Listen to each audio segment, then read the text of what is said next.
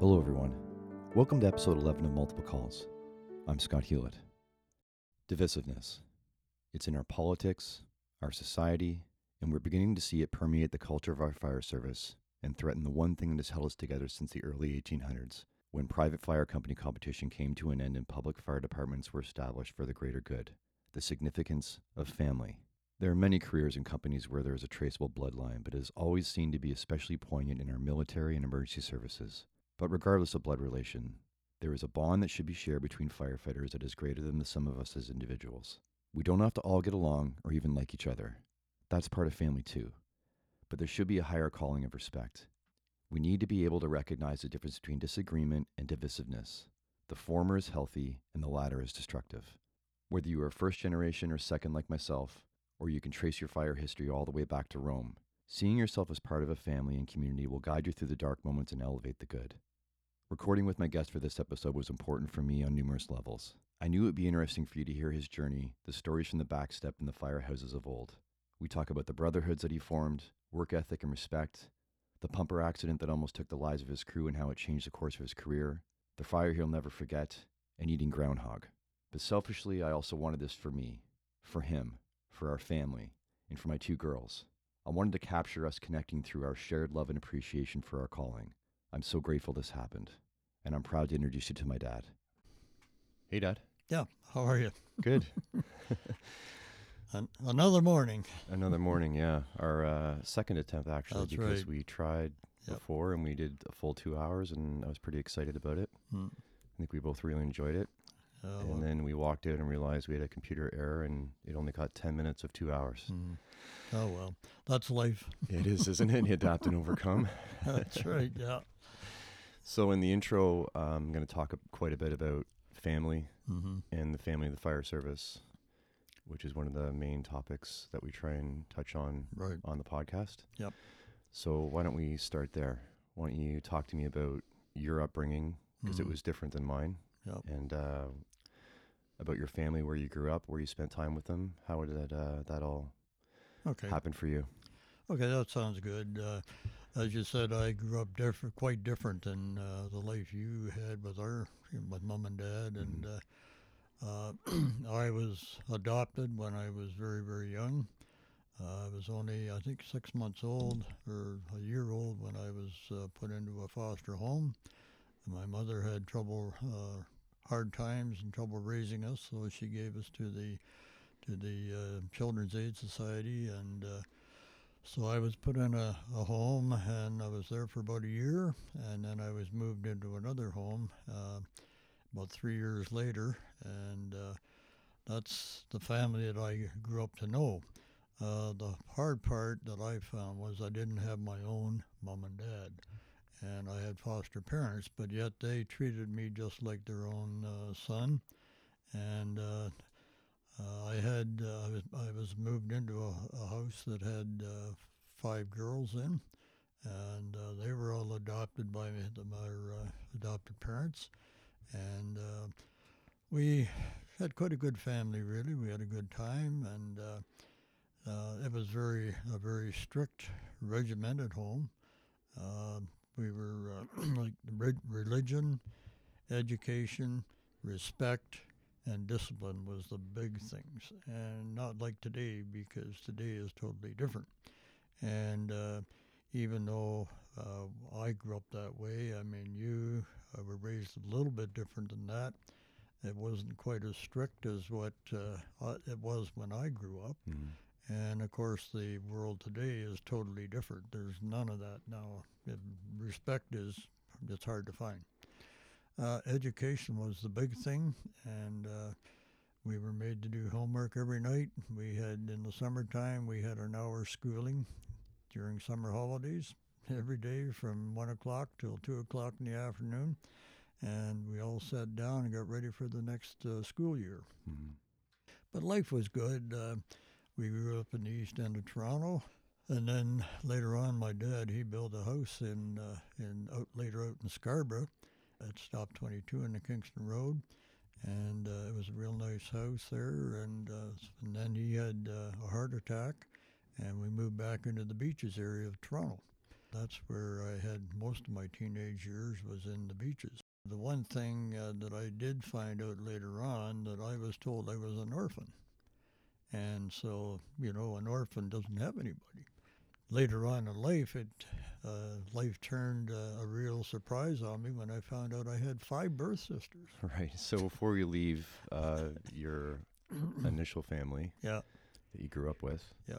I think that ties in well with the fire service and the fact that we all talk about the fact that we're family in the fire service. That's right. And that the idea that being blood related doesn't necessarily mean family. No, that's right. It doesn't have to be. That's right. And I think that mentality was echoed in my upbringing, with Mom being an only child. Mm-hmm. That's correct. She's always said over the years how she got to choose her sisters. Mm-hmm. And then obviously their husbands and their kids. I mean, so we just grew up with them being our aunts and uncles and cousins. That's right, extended families. Right. So I've always had this broad perspective on just people and the people you choose to love in your life and how everybody can be family. It's a choice, not necessarily a biological connection. That's right, yeah. And it's a good life. I had a very good life with the family that I was adopted to, and Mom and Dad were very strict. Mom was the disciplinarian, but Dad, he sort of sat in the background, and if you asked something of Dad, he'd say, "Go ask your mother," and she'll tell you whether it's right or wrong. And all your sisters were older. That's right. They You were the older. youngest. I was the youngest one. Right. The oldest one she ended up marrying a minister. He was a minister up in Wingham, Ontario for, I think, about 14 years, and we used to go up there. I used to go up there for a couple of weeks every summer. We had many good times together. The hardest part was later on in life, Dad had bought a cottage down at Frenchman's Bay. And on Sunday afternoon, when all the kids across the road in the park were having a great time, we were sitting on a blanket on the front lawn playing tiddlywinks. Right. Because we weren't allowed to do stuff on Sunday like the rest of the people did across in the park. Right. So you were in church multiple times. Three times on Sunday. There was the morning, and then the afternoon, the Salvation Army, and then at night back to church. Mother used to drag us out the odd time when she did visitation for the departments in the Sunday school, which she had. And so it was strictly a very religious home, and but we grew up with it. You didn't dare say no until we became teenagers, and then life changed a little bit. Did the girls dote on you? Did they protect you? Oh, they protected me. I was, I had one sister who went to the same school as I did. She was about 4 years older than me. But if I had problems at school, she stepped in, and that was the end of it. But then again, that's the way life was in those days, Right. So fast forward for me now to how old you were when you decided to start digging into your biological family tree. Okay, it was 1987, so I was 40 years old, because I was born in 1937. I sort of kept wondering, well, you look in the mirror and you say, well, who do you look like? I mean, you and your sister, you look very much alike, and we know, and now your sister Colleen and her daughter, they're like twins, two peas in a pod. Right. So you look in the mirror and there's got to be somebody. So anyways, I wrote away for some medical information to find out just, what could happen down the road or whatever. And I got a letter back from a lady at the Children's Aid Society, and she wrote quite an extensive letter, and she told me all about my health record and so on. And then she said, oh, by the way, you had 5 siblings. 5 siblings? Pardon me? Yes, 5 siblings. Wow, that's great. Now where do you find them? That's a big world. That's how it started. And I started going to meetings in Toronto, a group by the name of CAR. I got information from them on how to do this and how to do that. So finally I wrote a letter to a lady out in BC who had quite a lot of information on families that had been separated or, put into foster homes, whatever. And I got a letter back, and she said, yeah, she said, I got two ladies that are looking for a sister born on May the 4th, 1937. So I wrote back to her, and I said, well, I said, your information about the two girls is incorrect, because I said, I'm a male and born in 1937. So anyway, she wrote back, and she said, yeah, she said, one lives in Oshawa and the other one lives in Pickering. And so she said she wrote to them and told them the information. So she came back and she said they'd like to meet you. So it was Mother's Day in 1988, I think it was. And luckily, they were pretty close for a big world. They were, because they had worked in a plaza, one at one end and one at the other, and they still didn't know they were sisters. Wow. But later on they found out they were. And so anyways, it was Mother's Day, and I talked to your mom, and she said go and meet them. So I did. I went down and met Sandy and Betty Jean down in Oshawa. And as soon as I walked up the door and the door opened, I knew who I was, because my one sister was a spitting image of me. The poor girl, but that's the way it was. For sure. But I knew right well that was my sister. So then I spent the whole day with them, and it wasn't a very good Mother's Day for your mom, but anyway, she was quite happy that I'd met them. And so I came home, and from then I went on looking further, and I got a letter from a lady, and she said, it was all non-identifying information. She told me who she was, like not so much personal-wise, but that she was adopted by a family and so on and so forth. And so I wrote back a letter to her, and I said, well, I'm pleased that you wrote me a letter, but I said, I told her a bit about myself, and I said, presently, I said, I'm with a fire department in Ontario. I guess about a month later, I got a call one night, or actually the fire department got a call, and this fella got on the phone and said, I'm looking for a Gordon Frederick Hewlett. And and apparently he worked for a fire department. Is he on your department? And the girl on the board said, no. She said, I'll get a hold of the district chief to see if I can give you any information. So she got a hold of him and told her, yes, go ahead. So she came back, and he said, yeah, he said, I've been looking for him. And he said, apparently his wife said later, she said, when she got the information, he says, wow, I got him.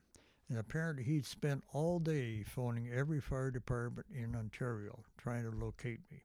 And Brampton Fire Department was the last department he was going to call for the night, and that was at 9 o'clock. And so fortunately, he was quite happy, and I was quite happy too. But I found out later that my sister's husband, he was a chiropractor, and he did this on the side for a hobby, trying to locate people that were separated from families and trying to get them together and so on. This is how we all got together. It ended up in a conference call between me, my sister, Sharon, and my other sister in London, England. And how the one in London, England he found was that in his chiropractic business, he had a lady working for him, and she was from over that area in England, and she was going over for a holiday to see her brother. And her brother worked for Scotland Yard. He said, would you do me a favor? Would you look up a lady in England and see if this is Gord's sister? And so anyway, she went across, and inside of 4 hours, being in London, England, she found my sister. Amazing. And I believe that's because her husband was in Scotland Yard. Also, he was a Freemason. And my brother-in-law, Daphne's husband, he was a Freemason. So the two clicked, and that was how we find the last one. That's who you know. So now we know. But it was quite a process, and it was, to me, I felt good about it. And I went into it with the idea that, okay, if I find them and they want to keep up a relationship, that's fine. We'll do it. If they don't, that's fine. At least I know who they are. I've met them, and that's fine.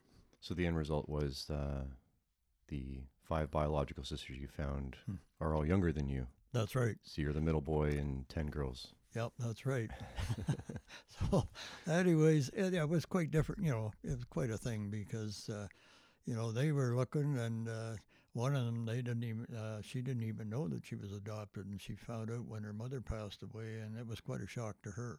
And it's been quite a shock on her, and I have never been able to maintain a proper relationship, but I did meet her, and that was fine. It was quite a different start to life. And the thing was, Scotty, that I always felt that I had to do better all the time. In other words, I had to prove myself because I didn't start off like a normal family, and Well, what we know now, it's just as normal as any other family. That's It's just right. a different structure, but when Yeah. you're growing up, it's hard to think that way. It's hard to think that way when you're 5, 6, 7 years old. Exactly. And then when you get into being a teenager, it's totally different too. Right. But anyways, I always felt I had to prove myself, and that's what's happened all the way through my life. So in your neighborhood growing up, did you have any exposure to the fire service at all? Well, not so much when I lived down, like I grew up on Ashdale Avenue in the east end of Toronto, and then we moved out to Scarborough. But when I came back to the beaches, I was a teenager. I was about 14 years of age. And I used to ride around on my bicycle around the whole beaches area, and I used to stop by the fire hall over on Kip and Davie and Queen Street East, and just around the Woodbine area. And I used to stop into the fire service there and talk to the guys and whatnot. And that was my first incident with the fire department.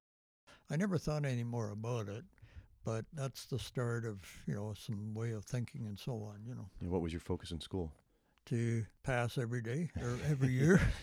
Yeah. No, the focus in school was to get an education, and like I said earlier, we always had school hour every summer at the cottage, and that prepared us for the next year. But then I got into high school when I was down in the beaches area, and I completed grade 10.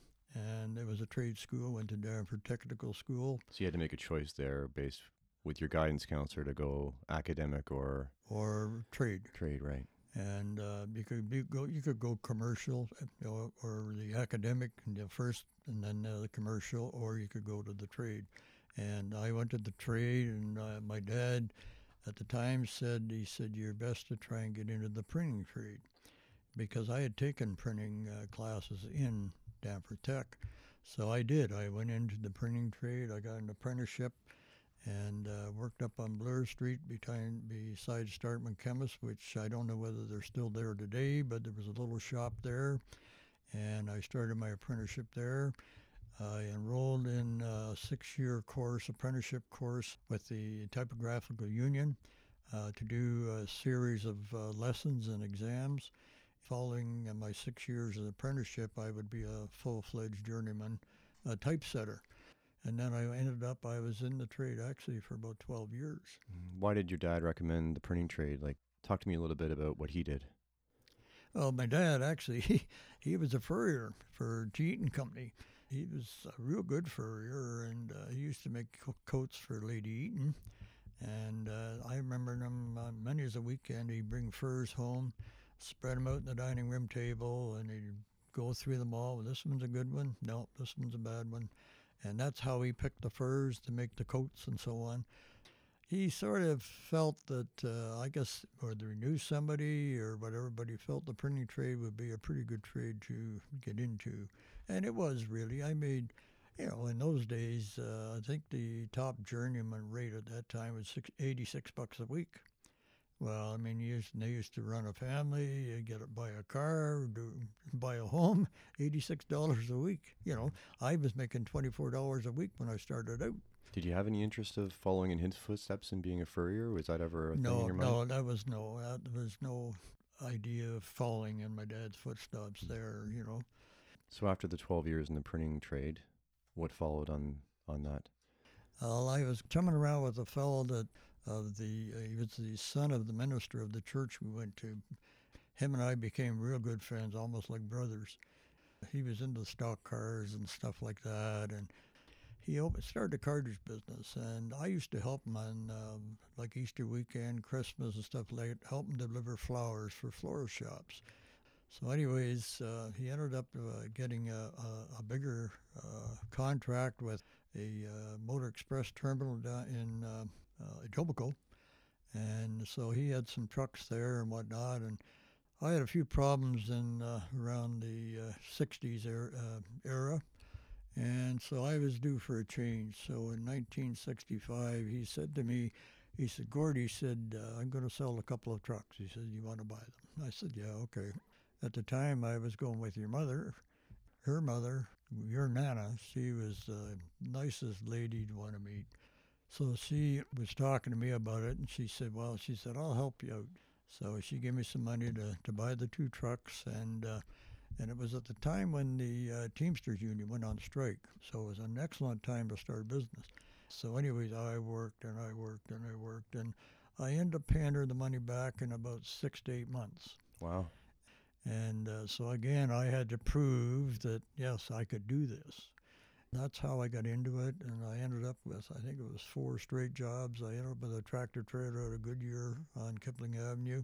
From there, I had a chance to go with Listable Transport as a broker, and I had a tractor, so I put my tractor on LTL insurance and whatnot, and started hauling their trailers all around Toronto. But at one point you had multiple trucks, did you not? And had a few other guys working? I had about 3 other guys working for me, and but then I stopped one night. There was a couple of them I was having problems with, and I sat back one night and I said, why are you doing this? I mean, I was making as much money as the two of them with the one truck, the tractor actually. So finally I said, hey guys, I said, I'm going to sell a few trucks. If you guys want to buy them, fine, that's great. And because I'm going back to one truck, and that's when I started going with LTL. So anyways, they ended up buying the 2 trucks off me, so I got my money back. Mom and I bought our first house in Malton. Second, we moved up to Bramalea. It was just after Bramalea that I got an insight into the fire department, Chinguacousy Fire Department. I was starting to do some carpentry work on the side, and I was looking for a vehicle to haul my saws and stuff around. I saw an ad in the paper, and I phoned the fellow up, and he said, yeah, I got a station wagon. He said, I'll bring it up, I'll show you. So anyways, he brought it up, and we're talking away, and I looked in the back of the station wagon, and there's some fire gear there. I said, are you a firefighter? He said, I'm a volunteer. He said, you want to be a volunteer? He said, we're looking for fellas. I said, yeah. I said, that sounds like a good idea. So anyways, I became a volunteer. I never did buy his wagon.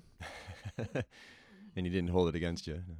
No, he didn't hold it against me. No, not really. But I never did buy it. But that's how I became a volunteer with Chinguacousy Fire Department. Right. And then I grew up with him, again, touching back on family not necessarily being blood, is Uncle Don. Yeah, that's Uncle Don. That's and right. Then fast forward even farther, I ended up working with him. Yeah, working with him. That's right. Small world. Right, yeah.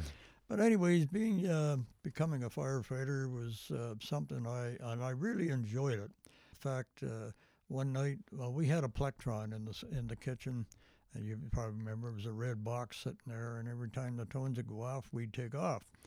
And I remember one night, it was about, I think, 3 or 4 in the morning, the tones have been off, and I'm either getting out of bed or coming back, I can remember. But she said, you coming or going? I said, I'm not sure. This is the 6th call of the night. It was good. I enjoyed it. It was a bunch of good guys on the volunteers. Going ahead a bit, January the 1st, 1974, Chinguacousy Fire Department was amalgamating with Brampton. Right, so you got on in 73 with the Volleys, and then 6 months later, this amalgamation comes down the pipe. That's right. And how I got the notification of that was I was out with a trailer around the city of Toronto. I come back to the terminal, and the dispatcher for Listable said, he said, Gord, he said, call the fire department right away. He said, the chief wants to talk to you. I said, oh, great. So anyways, I got home, I phoned the chief's office, and the secretary said, she said, you've been hired by the Brampton, or by the Chinguacousy Fire Department, and you can start on the 7th of December, if that's okay. I said, fine. I said, I have to give 2 weeks notice anyways, because, I was a broker. And so I did that. But Alan Hill, the dispatcher, I always, the nicest guy, and I always thanked him. I said, "Thanks, Al." I said, "Very, very much," because he knew I was aiming to become a firefighter, you know. So then in January 1st, 1974, they were, Chinguacousy and Brampton were amalgamating, and so I was on duty with Captain Weichel. I think it was B Platoon, I believe he was on, and a super guy. And I don't know whether you met him or not, but he was a great fella. And we had good weekend duties with his crew. Cap, I said, are they going to hire any more firefighters before they amalgamate? He said, why? He said, do you want to get on? I said, why the hell do you think I get up at 3 and 4 in the morning and run fire calls? And so anyways, he said, leave it with me. So about 2 weeks later, that's when I got the call from the chief's office that I'd been hired, and December the 7th, 1973. And that was a real joy to me, I'll tell you. What was life around the station like? Station around the station was good. The crew I was on was A shift. They were a good crew. The district chief, at first, him and I didn't get along too well, and I remember one morning coming in on shift. You know, you did your parade in uniform because you wore your uniform to work, and you did your parade, and then you were pointed to where you were going on the trucks. And so I went into the back room, the clothes room, to change, and all of a sudden he commanded, he said, "Who's driving the pumper?" I said, "I am, sir." He said, "Why are the wheel wells dirty?" I said, "I don't know. I just got out." He said, "Never mind. You don't know. That's your first responsibility. Get out there and clean the wheel wells." But I'm in uniform. So anyways, I stopped. I changed my uniform, then went out and I checked them, and they were dirty. The guys in the previous crew had missed them. But anyways, that's how it happened. But him and I were at loggerheads for quite a bit. But the trucks got washed. How often? They were washed every time the truck went out. You brought it in, you washed it front to back, and made sure the compartments were all, the equipment was there where it was supposed to be there, but you washed them and chamoised them, and you no sooner get it done, and all of a sudden the tones go off again, and back out you go. But that was the way it was in those days. And you had the literal experience of the white glove. Yeah, the white glove, yeah, that's right, you know. They don't do that nowadays, but that's the way he was. And yet, you know, he turned out not to be too bad a guy, because we ended up on our crew, and your mama said I was always out in the golf course, because we would go out after a shift, we'd go out and play golf, and then sometimes we'd play golf before he'd come in on shift. We'd go out with him, and yet he was a different guy, you know. But when he was in the hall, boy, I'll tell you, look out.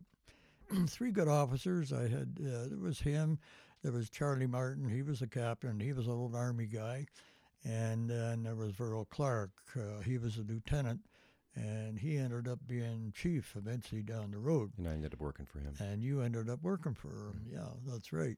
The crew was good, we got along well, had a lot of good times, we did a lot of training, and then we had quite the dart competitions after, you know, everyone was done, say 3 in the afternoon, and you're pre-time until quitting, unless there was a call.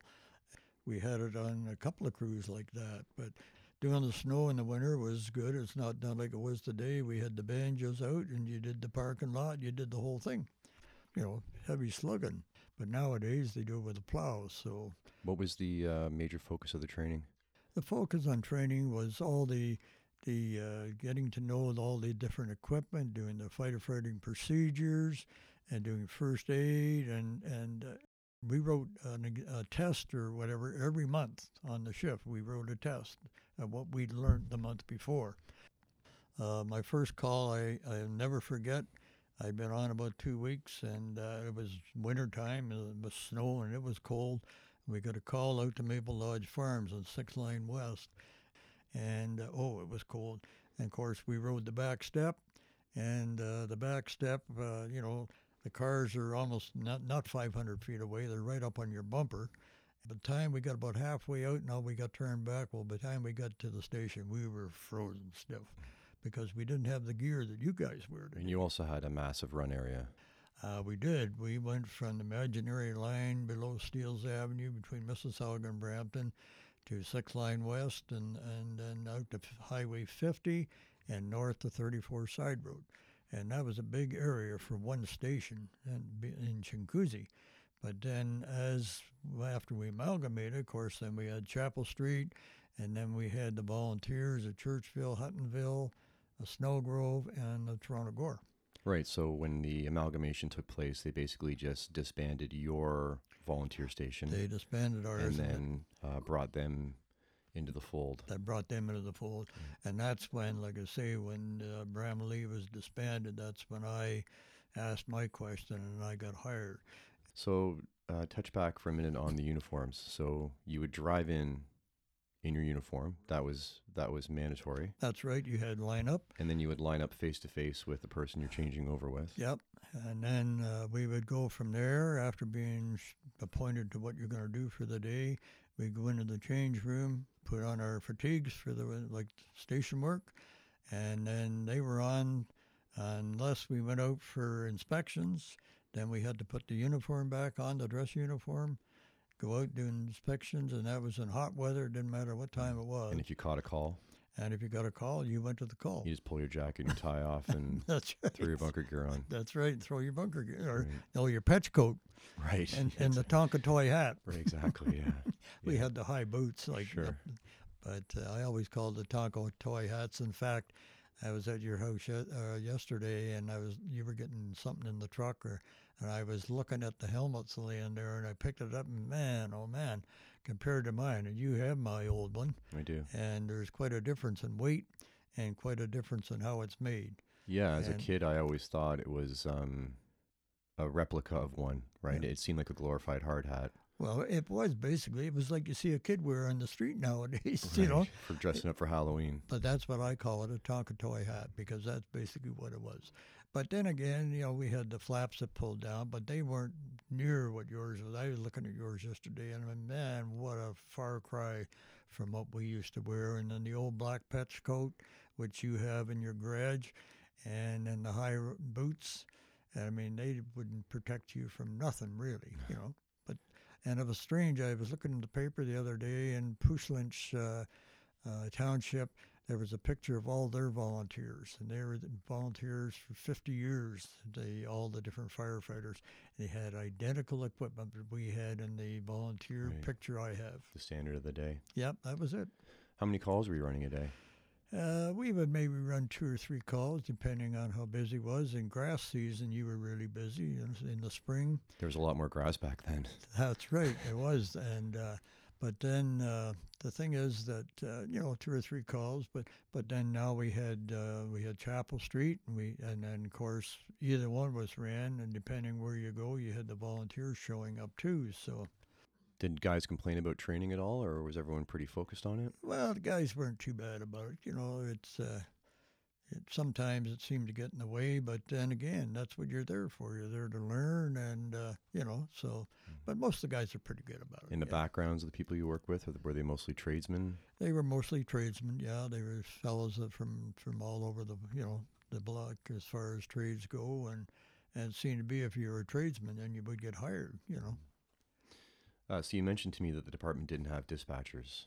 The firefighters took turns doing dispatch shifts. We didn't have the dispatchers the way it is today, and firefighters, each shift, no matter with the 4 shifts, there was one guy assigned to be up on the board during the week of days. There was somebody assigned to be on the board from time you checked in at 7 at night till midnight, and at midnight there was another fellow sent up from midnight through to 6 in the morning. Off the back of the trucks. Off the back of the truck, and but that's the way the dispatching was done. Well, a lot of guys didn't like it. I didn't mind it too much. I sort of liked working on the board. We had our big department Training manual that it was always there, and you could go and spend time looking through that and reading the information, and then going back to shift, and you get back into the training again, and so on. But you were running the board by yourself? In the daytime, they had the district, it was captain at that time, Captain Newlove, and he was there. Of course, he'd been doing that for I don't know how many years. But he was there, but you were the guy that was on the board, and of course he would come in and help you, and he was training you on certain things and so on. And then we had an alarm panel that we had to look after as well. That was hooked up to the various industry in Brampton, and then later on in Bramalea, and then later on in Brampton. If one of them come in, then you would dispatch the appropriate trucks for it. And the dispatching at that time was from a tray of cards. And there'd be a card for every business in Bramalea and what the response was, whether it was aerial or pumper one or pumper two and aerial two, and then maybe the volunteers if they were called in. But it told you exactly what to dispatch. But you were on your own overnight as well. 7 at night, whatever time we come in. 7 at night, I guess, well, you went directly to Bramalea Place where the dispatch was, and then you were there till midnight, and then the guy would come up and change, and he was there till 7 in the morning. What kind of trucks were you running on? We were running Ford cab-overs, the aerial and the pumper, and they were good trucks, not near what they are today. You know, today you got to be an engineer to run one of them pretty well. There was, we had hose training. We had to take and strip all the hose beds and reload the hose. We had the Yakima load. I don't know whether you still have now. There was an Yakima load that was done a special way, and then you could pick it up and take it in with you and into the building along with the resuscitator, whatever it was. I'm going to have to look that up after we're done. Yeah, okay. But the Yakima load was quite the load to make. And it was all done on the floor, and then you tied it up, and then you lifted it up into the Yakima bed. And you weren't running med calls initially? Not really, not like they are today. There would be the odd, medical call, like a resuscitator call or whatever. But no defibrillator, you just had No, we didn't have the ventilator. So that, just the ventilator, the resuscitator, so. And then did it eventually evolve into running more med calls? Was that part of that was the change? That was eventually it was starting to become quite the thing to do. I especially remember when the 911 call came in, when that came to be the way you notified. At that time, I think Brampton was running about 3,200 and some odd a year. It went over to 8,000 calls the first year. Wow. Due to 911. But in our day, we had maybe 2 or 3 a week, maybe none.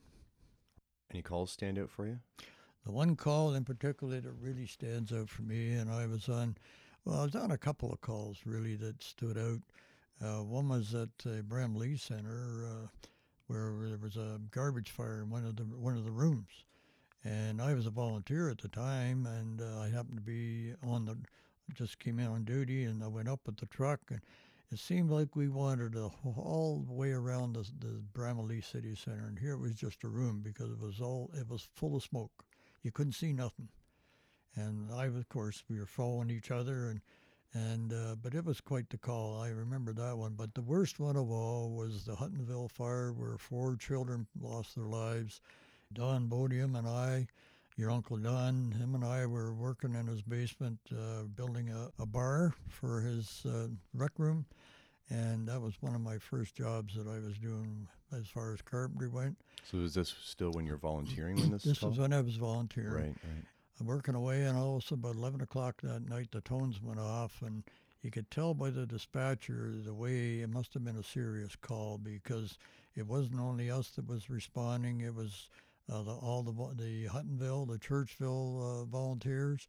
And so Don and I, he said, let's go, because he'd been on a lot longer than I had. And let's go. He said, we'll grab the tanker. So we grabbed the tanker and headed out of Station 2 on Bramley Road. And as we were coming across Steeles, we could see the glow in the sky. It was just fully ablaze. When we went across to where the porta tank was set up, and when we were going across the front of the house, I could see this beam standing out in the flames, and I never forgot it. Right. It's a big farmhouse, right? It was an old farmhouse, and but 4 children lost their lives, and it was pretty sad. Like, it was fully involved when we got there. And you mentioned something about a well. There was a well at the back of the property, and apparently, from what I heard from the other firefighters that were right in there, apparently one of the volunteers almost fell into the well. It was close, but didn't happen, thank goodness. There was enough problems as there was with the 4 children, never mind a volunteer. But your main role at the call was just shuttling water.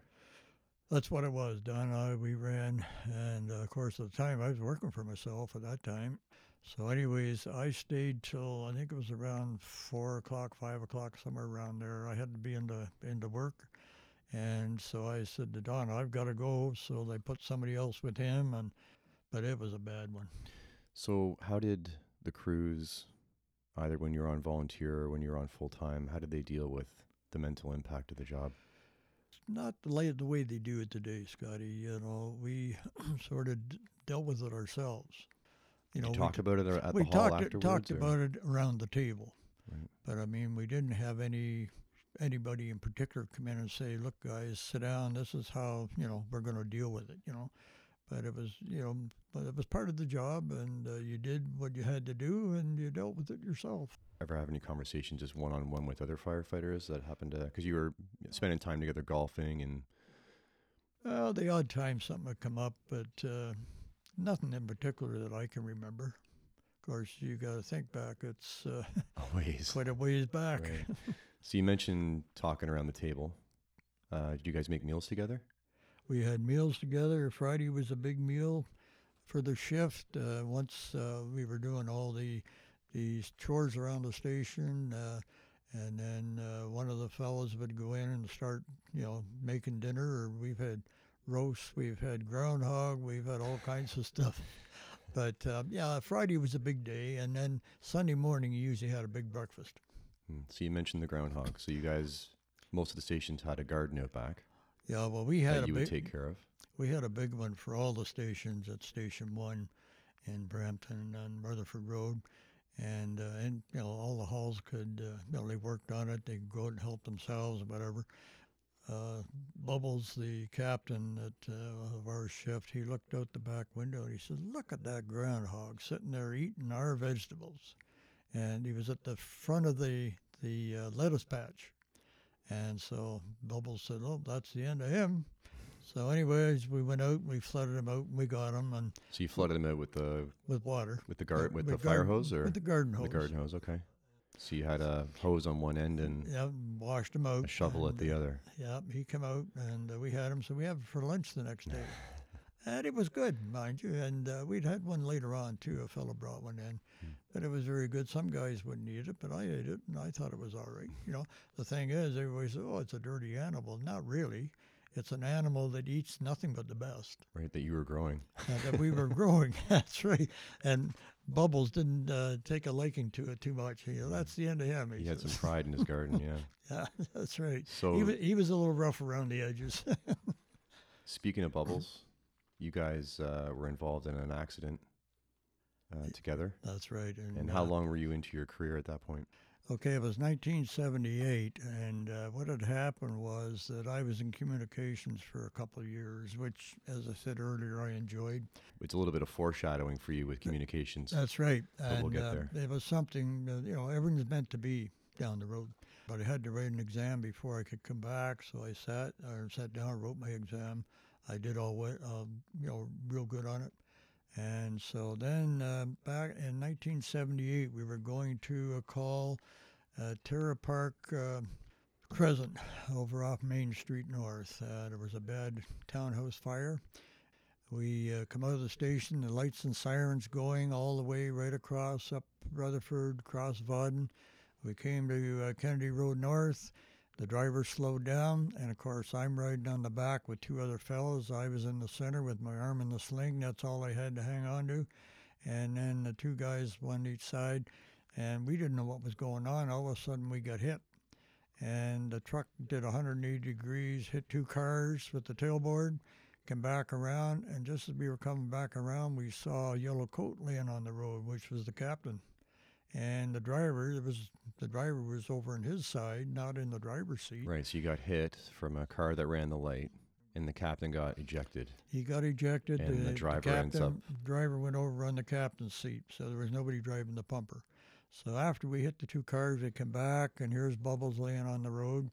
We started to wander up into the gas station on the southwest corner, and actually the pumper was heading back out onto Kennedy Road when Terry got back in the seat and got control of it. All I remember was the gas pumps go by, and then we had a big bang, and we stopped.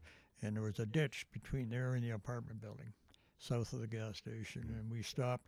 And of course, we all got off the back tailboard and shaking our heads pretty well. And then we see the yellow coat again, so we go over and try and help Bubbles and whatnot. And so you almost ran him over when you went we back almost. through. I still don't know how we missed him, Scotty. Right. And a lot of the guys said the same thing. We don't know how we ever missed him. And he was laying there in a heap. Was he unconscious? He was unconscious. He had 6 broken ribs. He had cuts from glass and so on and so forth. So anyways, in the meantime, I guess Station 4 had been dispatched to the call, so they went, and I guess they sent another apparatus as well.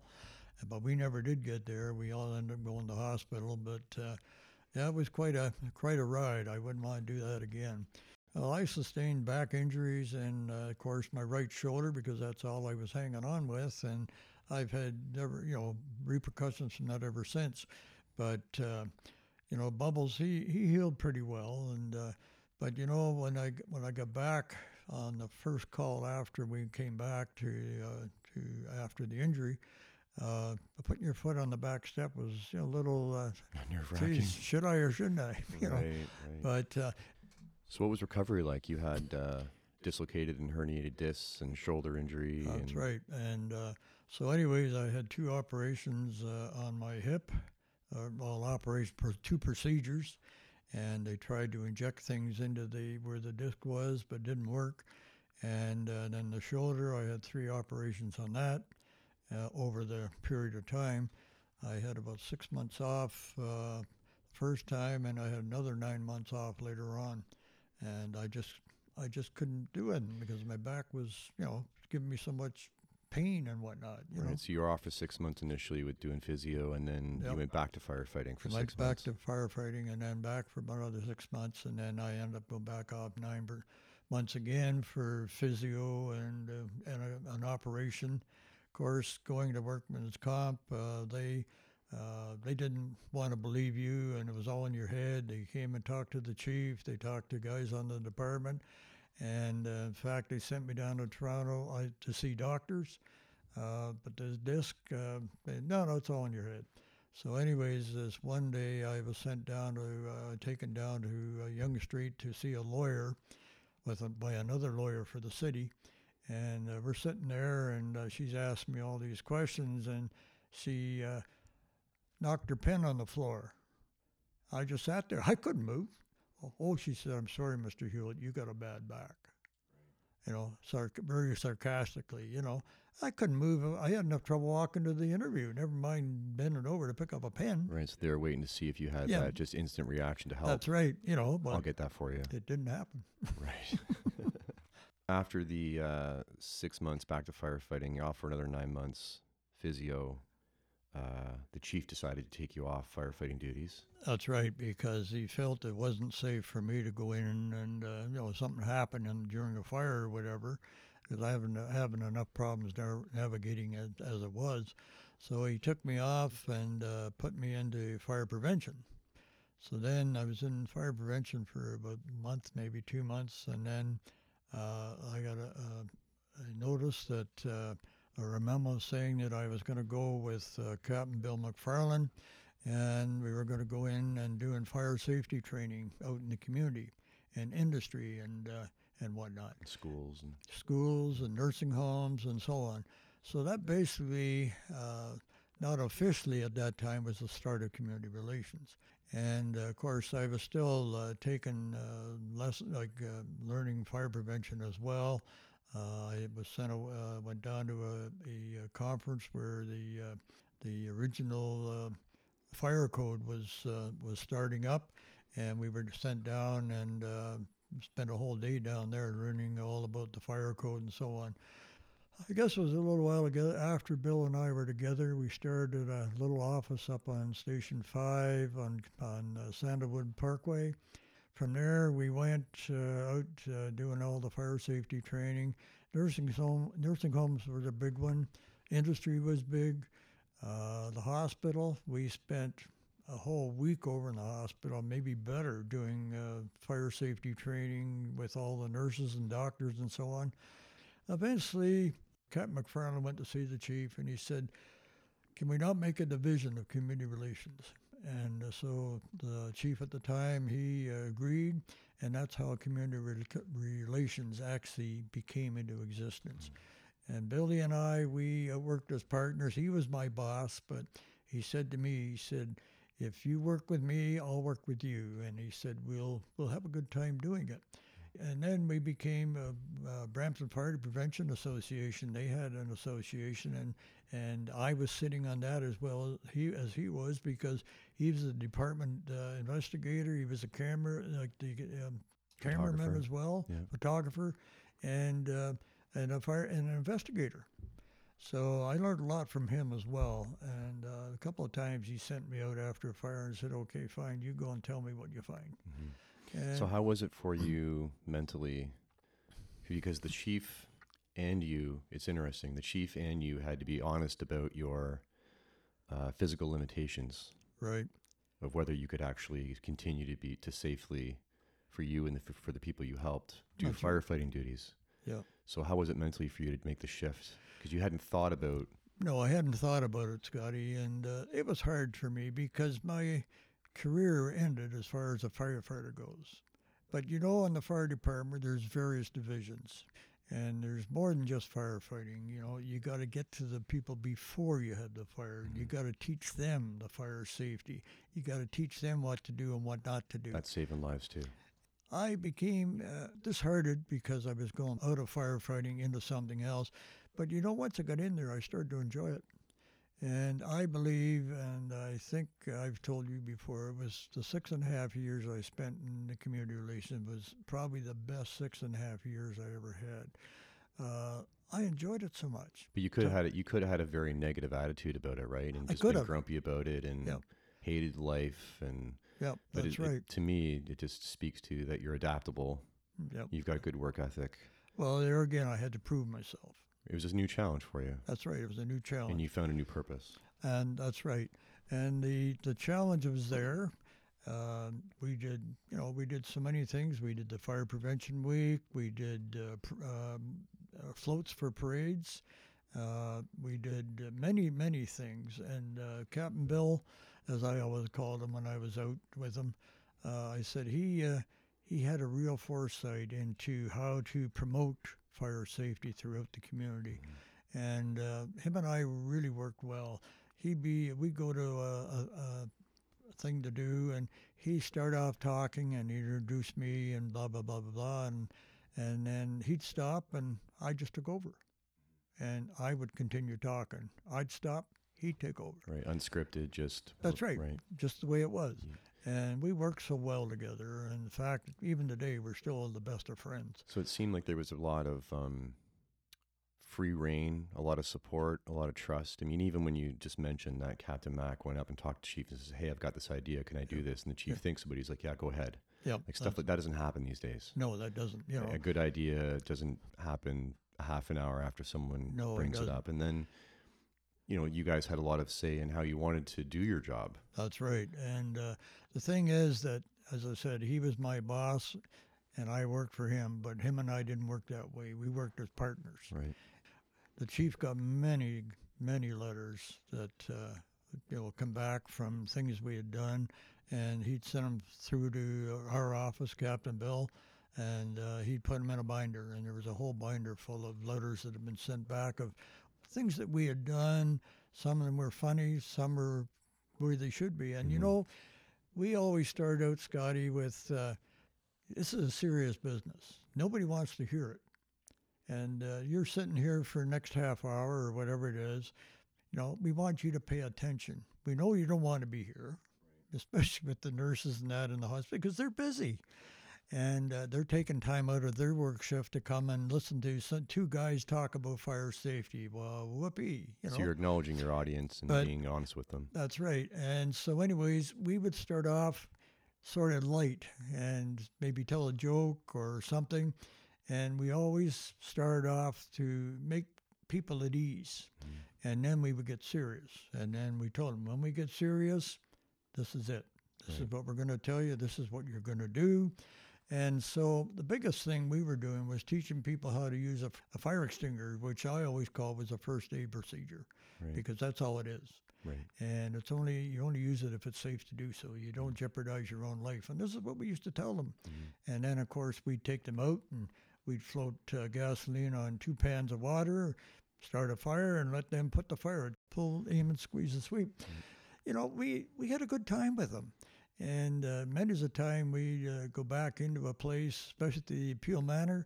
What are you two guys doing here for today? You know, what do you want? Right. Well, we were thinking of the nurses' station, beds somewhere near the nurses' station, you know, that we keep an eye on you guys, make sure you work. You know, but this is the way we operated. Right. Just on a real, genuine, authentic, relationship-based. Yeah, that's right. And they enjoyed us being there. And even when after we'd done maybe 2 or 3 sessions with them, they were really at ease and they really listened.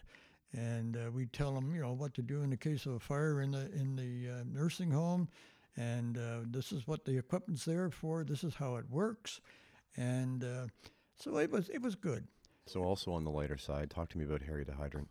Okay, the Harry the Hydrant. That was another one of Captain Bill's ideas, and he had seen this robotic fire hydrant, and he thought it'd be a good idea to train the kids, because we used to have fun with the kids in the school class, and get down on the floor with them and whatnot, you know, and the kids sort of looked forward to it. So anyways, he talked to the chief about this robotic fire hydrant, and the chief again went along with it.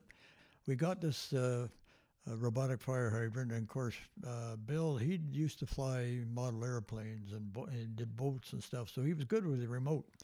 And he was really good with Happy Harry. And I'd be the front man, and I'd start introducing this and that and so on.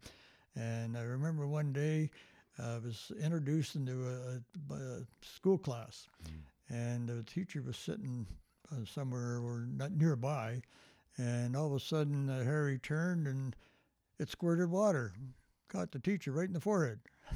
Whoops. Bill said, I guess we're going to be up in front of the chief now. But so anyway, didn't you initially have him covered up when you came in? And he's about the size of a medium-sized garbage can. Yeah, that's right. With the bonnet down low, so it looks just like a fire hydrant. That's right. And he was draped. Bill had Bill's wife Renee. She used to do sewing and that, so she made this beautiful cape, and we covered over with the cape. And of course, Harry would come walking in, and the cape swaying here and the swinging here when there, and then all of a sudden, you know, he'd ask the kids, "Well, what do you think's under there?" You know. And all of a sudden he'd bring it up, and then, like you say, the hydrant's just sitting there and nothing, and then all of a sudden it started talking. Right. But the bonnet was low, and then you could raise the bonnet up. That's and right. all of a sudden his eyes appear. That's right. And then Captain Mac can speak through him. He'd speak through it and so on. And you interact with Harry. Yeah, we would interact, you know. But it was fun, and the kids enjoyed it. I don't know where it is today. In fact, I think it was Push Links Fire Department about a year ago. They've got one, and they said they were the first ones in Canada to have it. I said, no, you weren't. So I sent them a letter, and I said, we were the first ones that had it in Canada. You know, but I said, good luck with it, because I said it was good with us, and hopefully it's good with you. It's a great icebreaker and conversation piece. Oh, the kids just loved it, you know. It's serious business, you know, fighting fires, but you got to educate the people, you know, on the use of smoke alarms, detectors, whatever, you know. It was excellent, and I enjoyed every minute of it. So I talked a little while back about foreshadowing with you doing work in comm, and then even the name Harry the Hydrant, that's a bit of a foreshadowing too. Yeah, so right. Talk me through how you ended up transitioning again. So you transitioned from firefighting into helping start up community relations, which is now today Fire Life Safety Education. That's right. And then you transitioned again. So how did that happen? I was working with Captain Mac up in the workshop. We were doing a float at the time. In fact, it was the one where you have the fire fiend, and it was for the fire prevention kitchen that we had every year, where we had one side was a nice kitchen, the other side was all burnt and charred and whatnot. And then the fire fiend was up on top, and he says, I'm one friend you don't need. We were in the workshop taking a break for a minute, and the door opened, and here's the chief, and the deputy. It was Chief Corr and Viral Clark. I thought, how come they're here? So What did we do? what did we do wrong, Bill? Anyways, they put their hands out and said, congratulations, Gord. You've been promoted to the Assistant Director of Communications. Because I had gone through the process, much and all as I really didn't want to go. I enjoyed, like I said, so much of what I was doing.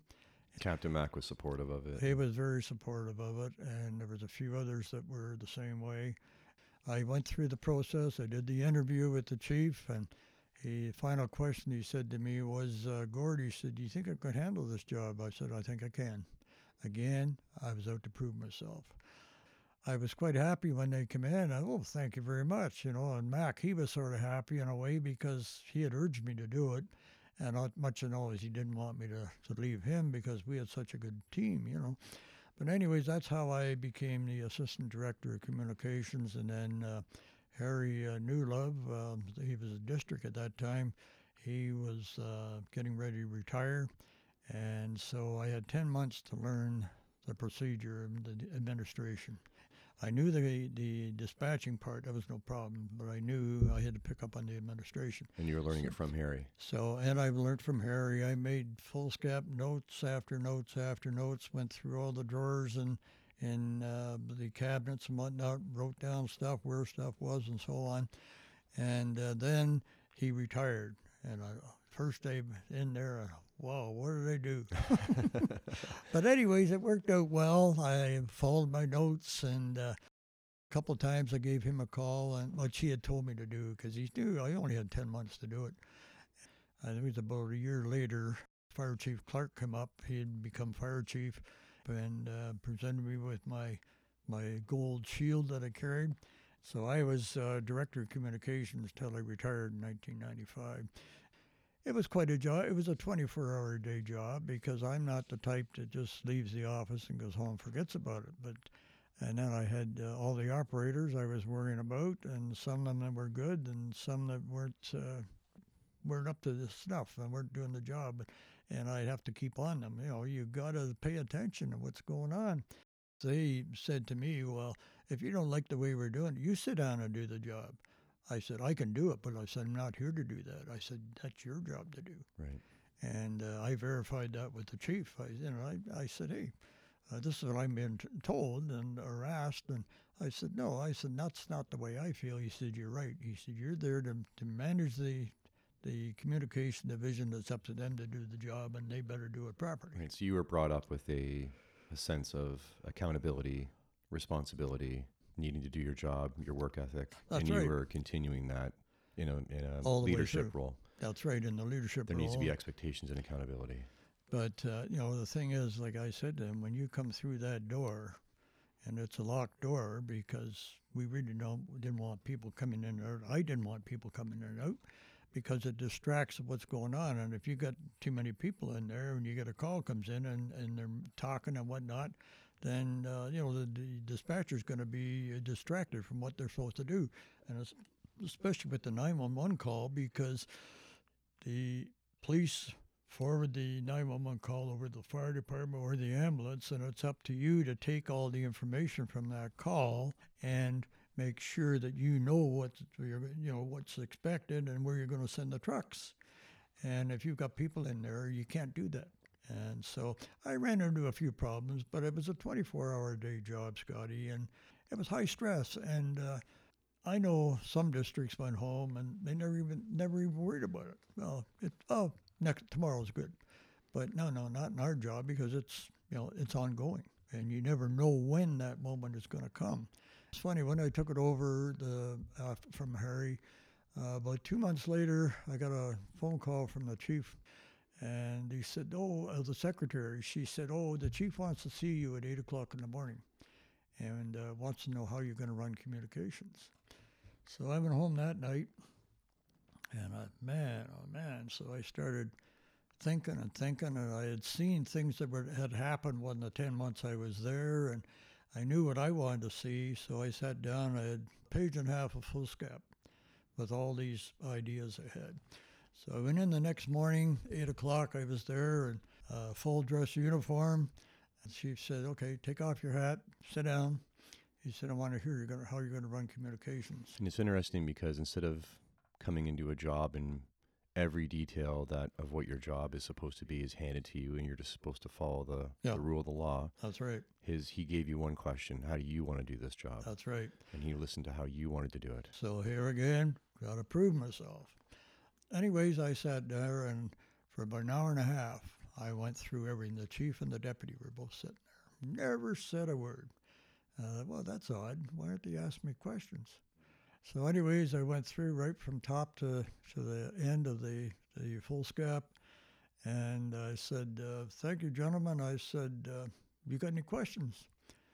There was 3 words. Cora said, go for it. Thank you very much.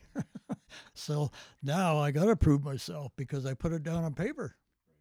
And so I did. Chief was happy until he retired, and then Chief Clark, he took over every day during the week at 7 o'clock in the morning. Him and I had a meeting, and we discussed things. So expectations were always clear. Yeah, that's right. And him and I had a very good rapport. In fact, he was my mentor when I first came on the department on A shift. He was a lieutenant, and he was my mentor. Him and I hit it off from day one. And you're still friends today. And we're still friends. Just went to his 80th birthday party the other day. There was just something between it. It was like Billy Mack and me, and it was the same with Verl and me.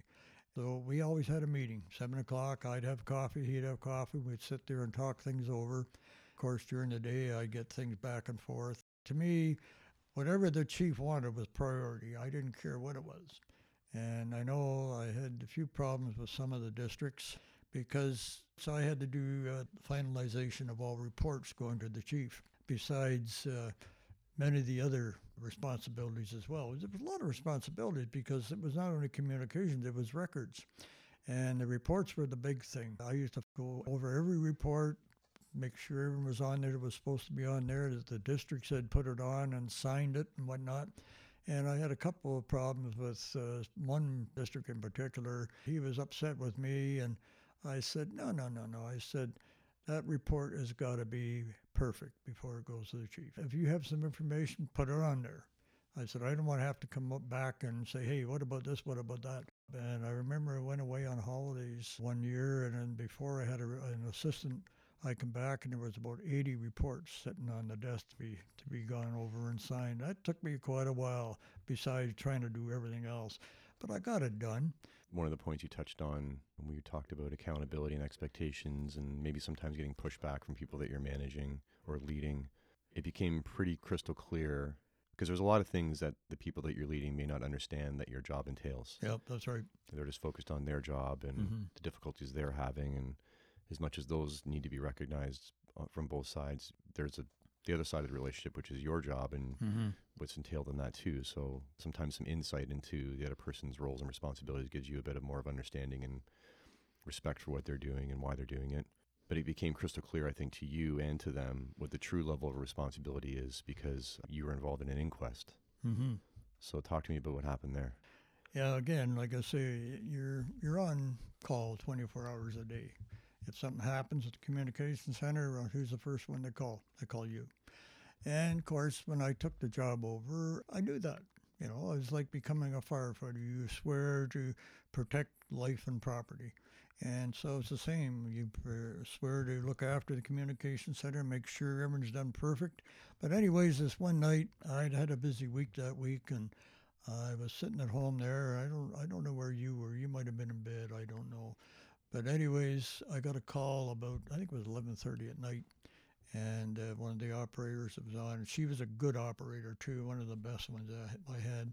She said, we got a problem. I said, oh. She said, 911 called, and then they hung up, and I didn't get all the information. What it was, the 911 call came from the Peel Regional Police.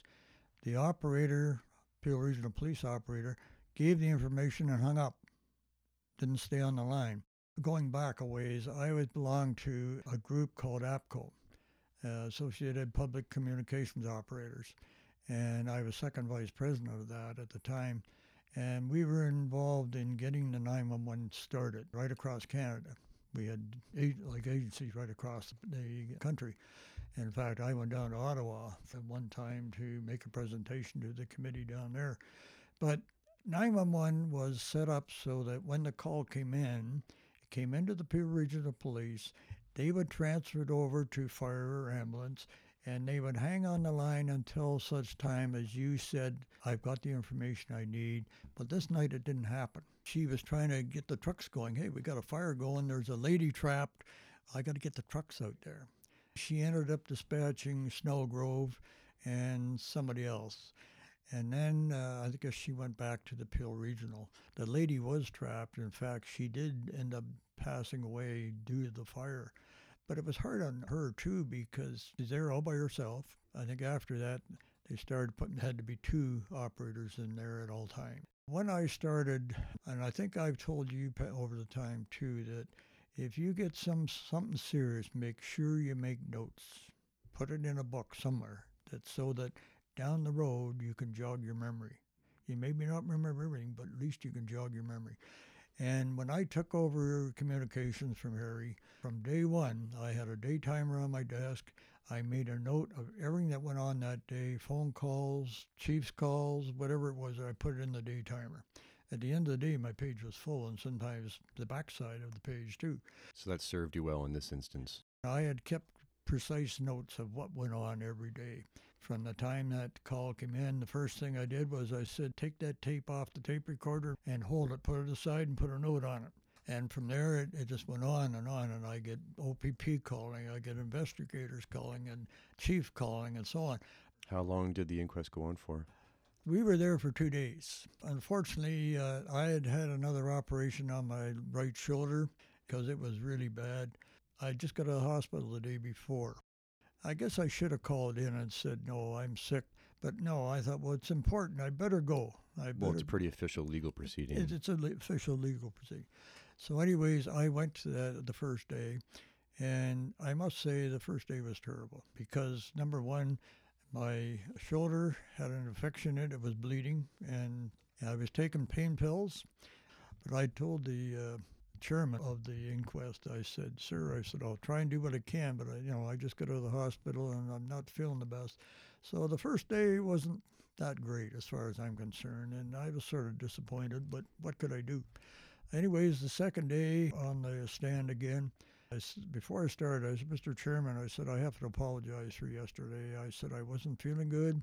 I said, did you know? I said, I just got out of the hospital, a shoulder operation, and I said I was on painkillers and so on. So anyways, I said, I hope that today you'll go better. And actually, it did go better. You stood up and took ownership and responsibility for how you were feeling. That's right, yeah. We were honest about it. Well, I was honest about it. I mean, that's the way it was. I couldn't help it. So that day went pretty good. But at the end of the day, Mr. Hewlett, he said, I want to see your day timer. So anyways, I did come in the next day. I wasn't on the stand, but I come in the next day, and I brought my day timer. In fact, I photocopied all the pages that were requiring to that incident. And I said, okay, Mr. Chairman, here's my day timer. Here's copies for you. That's fine, Mr. Hewlett. That was it.